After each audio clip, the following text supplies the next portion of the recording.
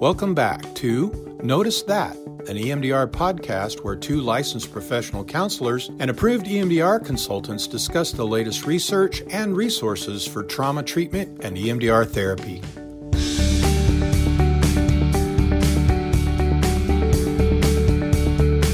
Welcome back to Notice That. We're here for episode 2, and today we're talking about introducing EMDR to clients. And we're going to talk about how to introduce it to different kinds of clients and also how to be a good advocate for understanding EMDR in your community. So the first thing that we want to talk about, Jen, is the goal that we have in mind when we're explaining this to people. And so can you just talk for a minute about when you're talking to clients about what is EMDR and trying to help them feel comfortable with it, what do you have in mind as you're doing that? You know, there's a lot of considerations we want to keep in mind, and the biggest one that comes up for me is who are we speaking to? What's the population? What's their age? Their level of education? Is it a client? Is it a community member? But gearing and kind of tailoring our presentation of what EMDR is to that population. So it speaks to them directly. It speaks to what they need to know and how much. We don't want to flood them with a bunch of information that they just end up blocking out or get overwhelmed by. But we also want to provide enough that it answers their questions and that they feel comfortable with what they're about to start. Mm-hmm. Absolutely. Yeah, I think that, when we're first starting out as EMDR therapists, that feeling of, do I know how to explain this is, at least it was for me, and I think for a lot of people, it's one of the most challenging and daunting things that we first have to get comfortable with. And one of the best recommendations that I've heard is practice explaining EMDR to anybody that will listen to you, yes. Right? To family members, to friends, to other professionals as you're interacting with them, to really try to get comfortable with the nuances of explaining EMDR and the common questions that we encounter. Questions like, is this the same thing as hypnosis? Which is a really common one. And so just getting comfortable with how am I going to respond to those things? And I like what you said about we have to keep in mind who we're talking to, because if we're talking to the parent of a child who's about to go through EMDR, that's a totally different conversation than if I'm talking to a psychiatrist that might be referring clients or a probation officer that has people going through it.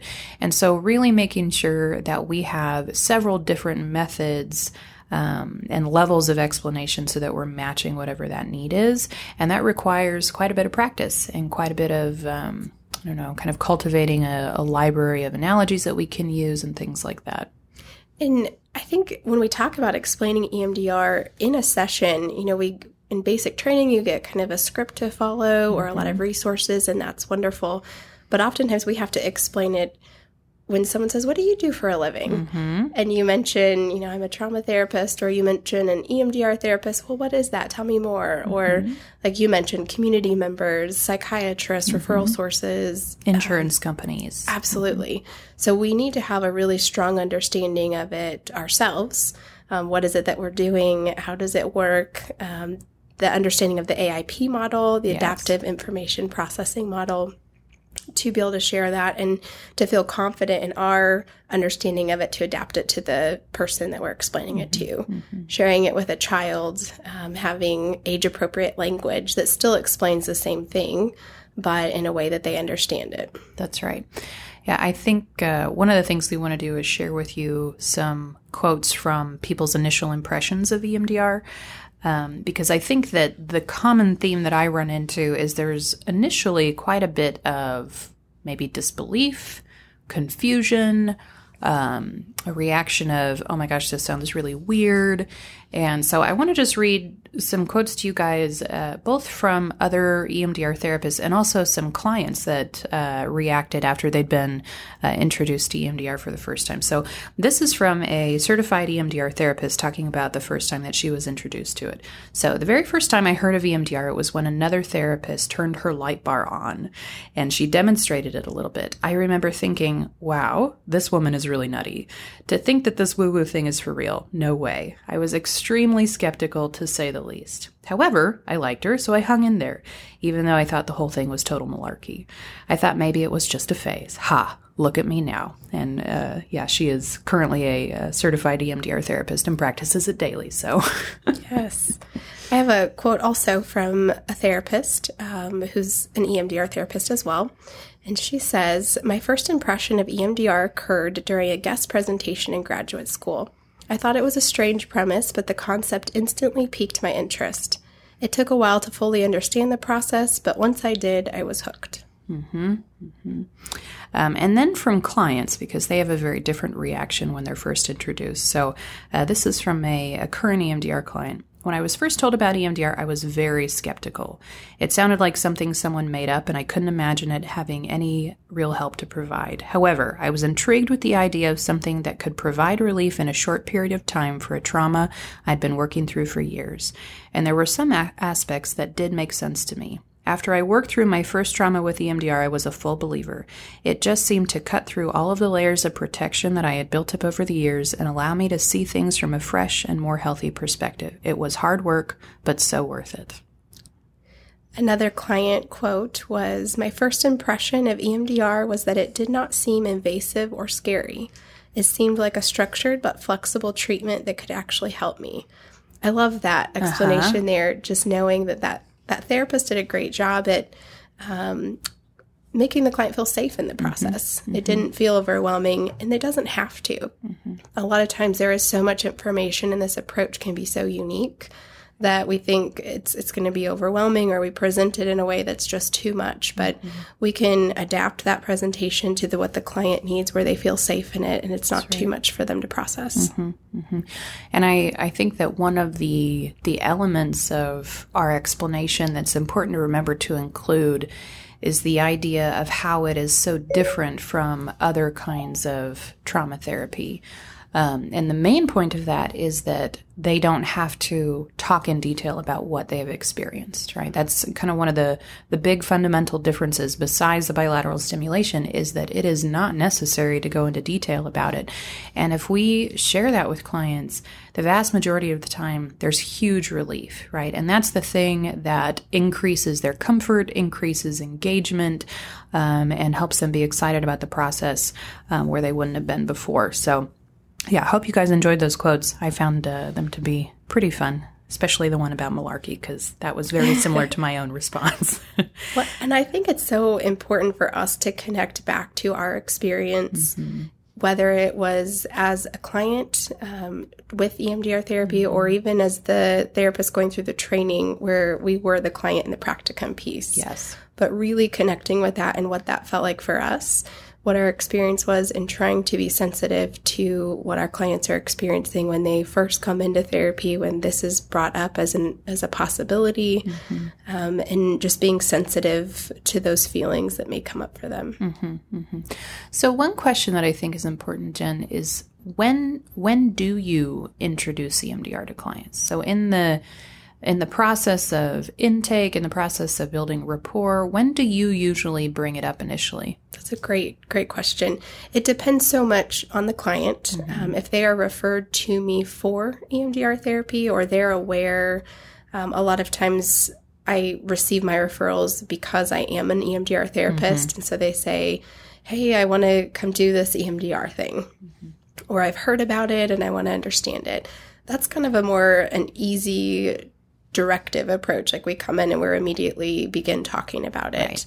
With clients who are just referred to me because they're struggling with a presenting problem, and this is an approach that I know is going to be helpful to them, I take a less directive approach with it, but it is pretty early on. So we do our normal intake process, we develop some rapport, I get to know them, and then as I'm hearing about what they're struggling with, what their goals are, I will start to just tell them, "Hey, as I hear all of this, I'm kind of going through my mind, what's going to be the best way to get you to where you want to be? What's going to be our best tools to help you find healing from, your pain?"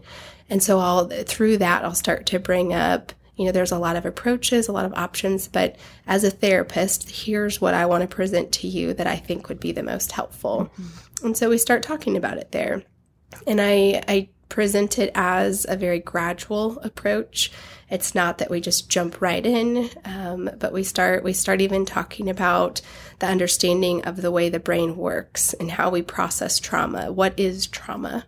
How have their life experiences in the past started contributing to their presenting struggles? So having them understand that piece, and then what do we do with it? And that's where we get into talking about resourcing, reprocessing, bilateral stimulation, all of those big words that would be overwhelming, but we kind of gradually move into that understanding. Yeah, that's such a good point, that making sure that in our explanation that we include what trauma actually is, because most people still, clients still have an impression that trauma is what happens to veterans. Trauma is what happens to sexual assault victims. But because of, the theory behind EMDR, that definition is so broadened. And so making sure that whenever we are using an analogy and introducing EMDR, that we include a broadened understanding of what trauma is and what it actually can be. One of the resources that I really like for that piece of the explanation is the TED Talk about the ACEs study. The ACEs study was the Adverse Childhood Experiences study. And there's a doctor that goes into a wonderful explanation about the impact of these adverse experiences. And so I have kind of adopted that language and use it as an explanation for what is trauma. Trauma can be any adverse experience, and that really, really broadens it. So something as simple as a bullying incident in childhood has the same kind of effect, depending on the other circumstances, as the big traumas that we're used to hearing about. And so I actually, will direct clients to go and watch that TED Talk, because it's always nice when you can have them hear it from another expert rather than just yourself. So it kind of lends a lot of legitimacy to what we're helping them understand. So. Mm-hmm.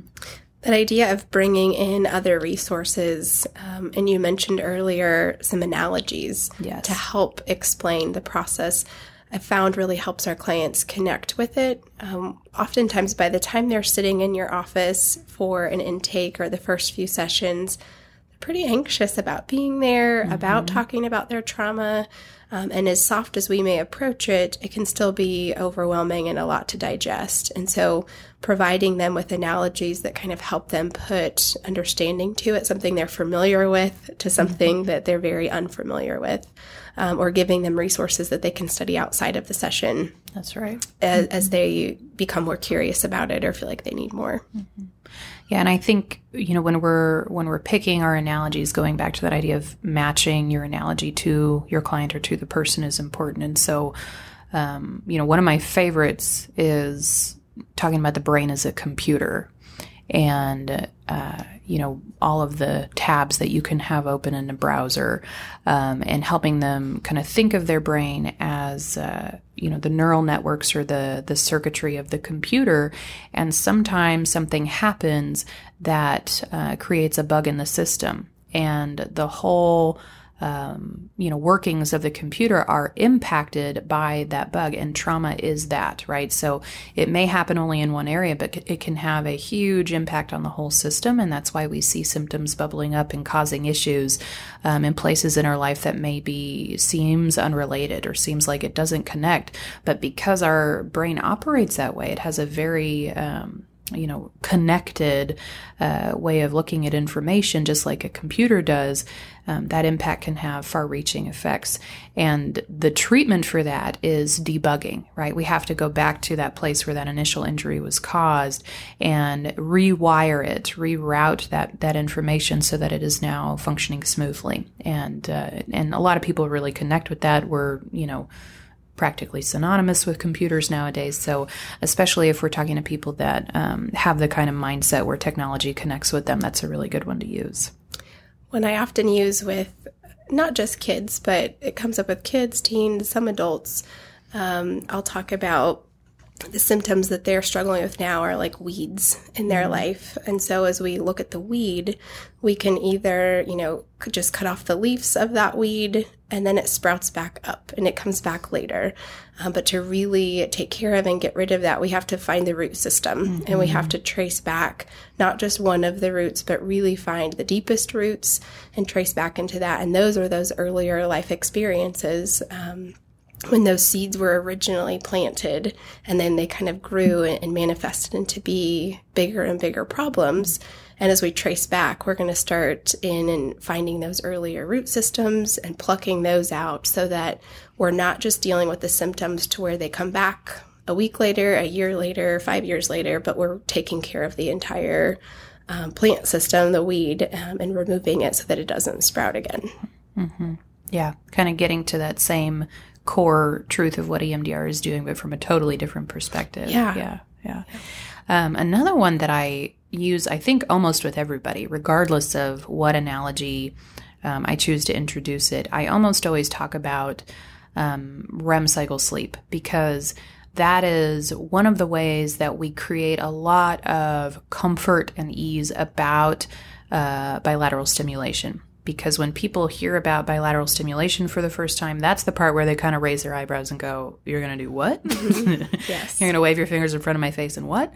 And so using that concept of, if you've ever watched somebody sleep, if you've ever watched your baby sleep and you see their eyes moving back and forth, we are basically reversing that process and doing it while you're awake. So this is something that your brain does every night, naturally, on its own.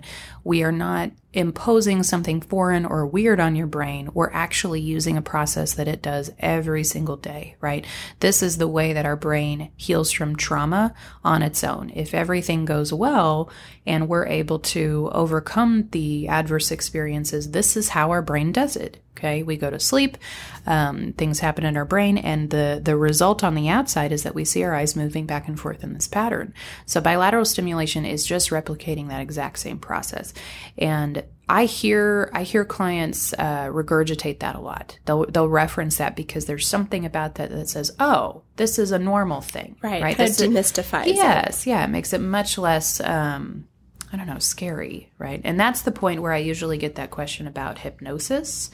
And one of the things we have to be careful of is, not making claims about what hypnosis is or isn't. But I kind of redirect back to that idea that with bilateral stimulation, we are simply replicating that natural process that happens in REM cycle sleep. And hypnosis is doing something slightly different, or very different.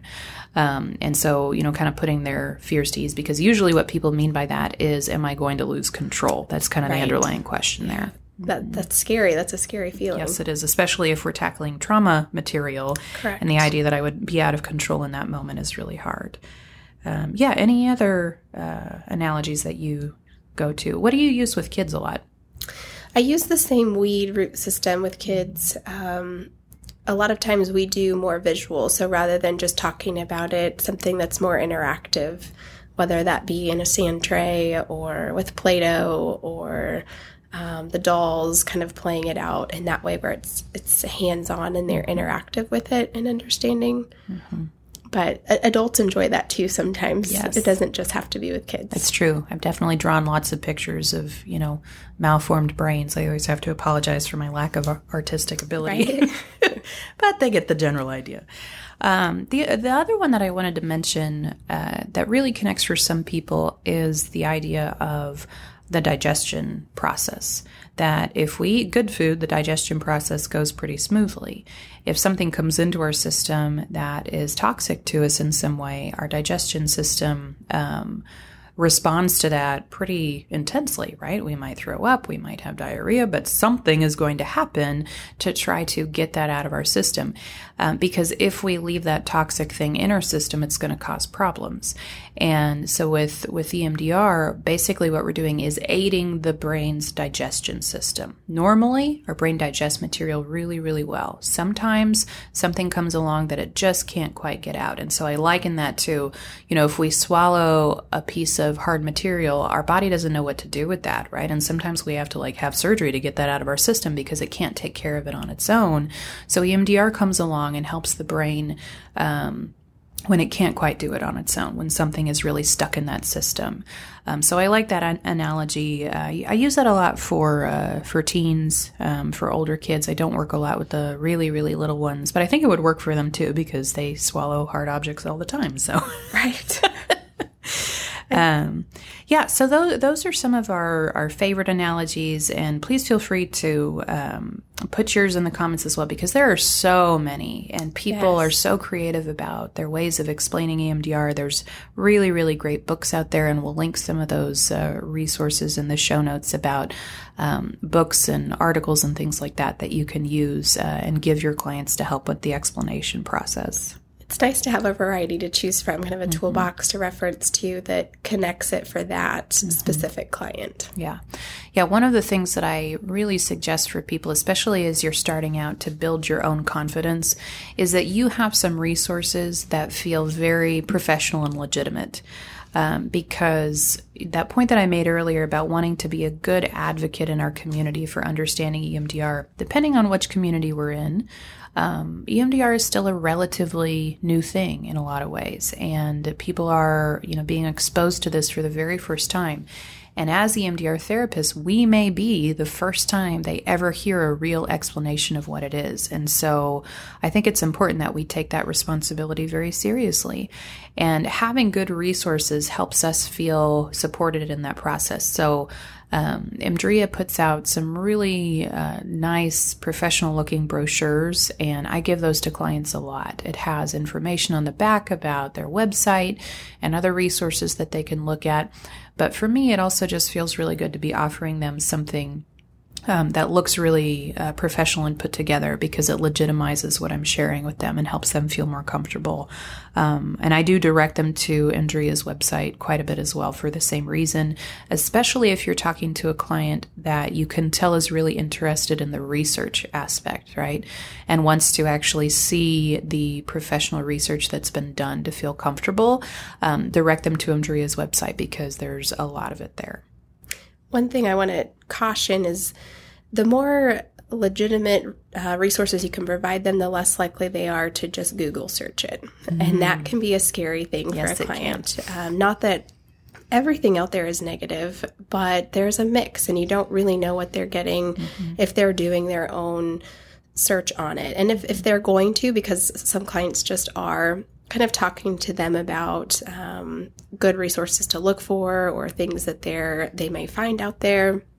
So providing them those pamphlets or direction of where to do their reading and research can be very helpful, so that they're not getting a random YouTube video clip that actually isn't EMDR and shows them something different. That's true. Which brings up another aspect of this, Jen. I've encountered this quite a bit, and I think as EMDR is growing more and more, we're likely to encounter this where a client has experienced something that was called EMDR, but as you talk to the client, you realize that what they experienced was not actually the true EMDR protocol. And there's a little bit of undoing and relearning that has to occur.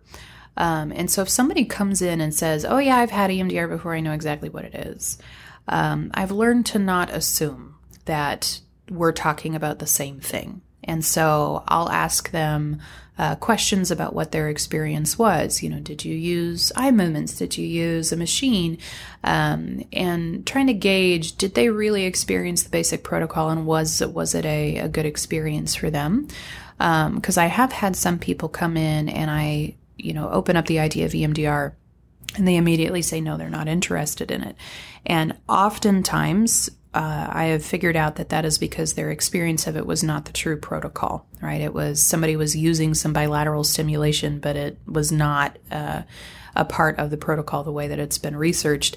And that can be challenging when you're trying to introduce it to somebody that has some preconceived notions. So if somebody comes in and they say, oh yeah, I know all about it, still ask some questions and make sure that you're talking about the same thing before you proceed.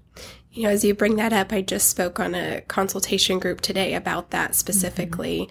It's so common to get a client that comes in saying they've done that. A lot of times they're either one end of the spectrum of, I don't want to do it again. It was a negative experience, or let's jump right in and keep going. Here's the targets. And even some of it may be, they may have done actual reprocessing, but to be patient in the process and slow them down, go back to standard protocol of let's discover what's your container, what's your calm, comfortable place, what resources do you have in place? Because in an example that was shared with me on that call was she had done a lot of targets and had done reprocessing, but she didn't have the calm, comfortable place that she felt like she could use outside of session. Or there just may be little gaps that a different therapist has a different approach or has maybe missed some pieces. And so you have to fill in those spaces. And knowing that as we go in and we're sharing with them what EMDR is, we're also, like you said, kind of discovering what is their perception of what it is if they've done it before, and how do we fill in any missing pieces that there might be. Yeah, absolutely. Well, so one last thing that we wanted to do is Jen has created just a real short clip, about 1 minute and 20 seconds, of a recording that she gives to clients to help with the explanation process. And this is something that I really recommend if you have a website or if you email information to clients before sessions, to actually consider you recording an explanation so that it's your voice and they are, associating this with you. Just a real quick, you can use an analogy that's your favorite. Jen's version really focuses on an explanation of what AIP is in a really simple manner. So I want you guys to hear this so that you can consider making a clip like this to email to clients, to put on your website, just as a way of introducing this in a really simple way. Our brains take in a lot of information every day. In an ordinary circumstance, an experience like going to the grocery store is filtered through our brain. The memory is processed and stored away. I like to imagine it in a nice little file or on a shelf. The material that is stored may drift away into inactive memory, or it may be able to be recalled again in the future.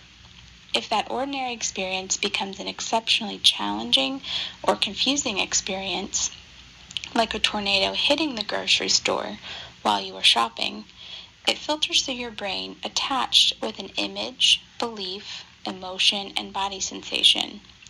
That memory becomes stuck or lodged in our brain and is incapable of adaptively processing and storing.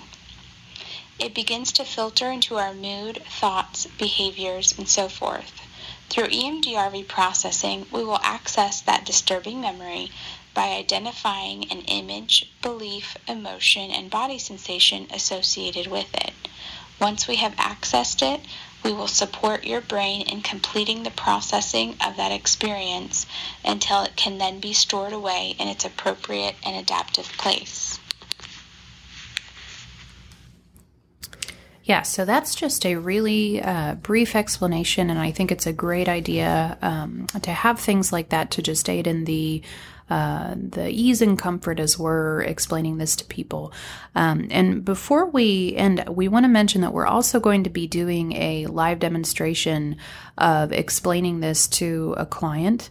Jen and I are going to do that. And so you will find that as a different mini episode right after this one. So I encourage you to have a listen to that, to hear what that sounds like in real time, and it will include the client's natural questions that come up as they're considering doing this for their own treatment. And so we're going to have that right after this. So any other thoughts, Jen, before we're done? No, just to real briefly expand on that recording, I think it's great for us to create kind of a library of different resources that our clients can listen to outside of session, whether it's walking through Calm Safe Place, Container, the explanation. Our clients connect with us and our voices. That's right. And so if you can make those personalized and have those, I recorded that on an app on my phone, very informal. It was nothing fancy. And so to be able to provide that on your website or a link to clients, I think it can be very helpful for them. Yeah. Yeah. All right, guys. Well, thank you so much for listening today. And we hope that something you've heard today is going to help you help your clients, because that's our goal here at Notice That. And we will see you next time for episode 3, where we're talking about training and integrating EMDR into your practice. So we'll see you then. Thanks for listening to Notice That, an EMDR podcast. We hope something you've heard today will help you help your clients. Find our latest episode and more on our Facebook page or on our website, emdr-podcast.com. And don't forget to add us to your RSS feed or follow us on iTunes, Spotify, or Stitcher so that you don't miss an episode. Please email questions and comments to noticethat@emdr-podcast.com. From all of us here at Notice That, see you next time.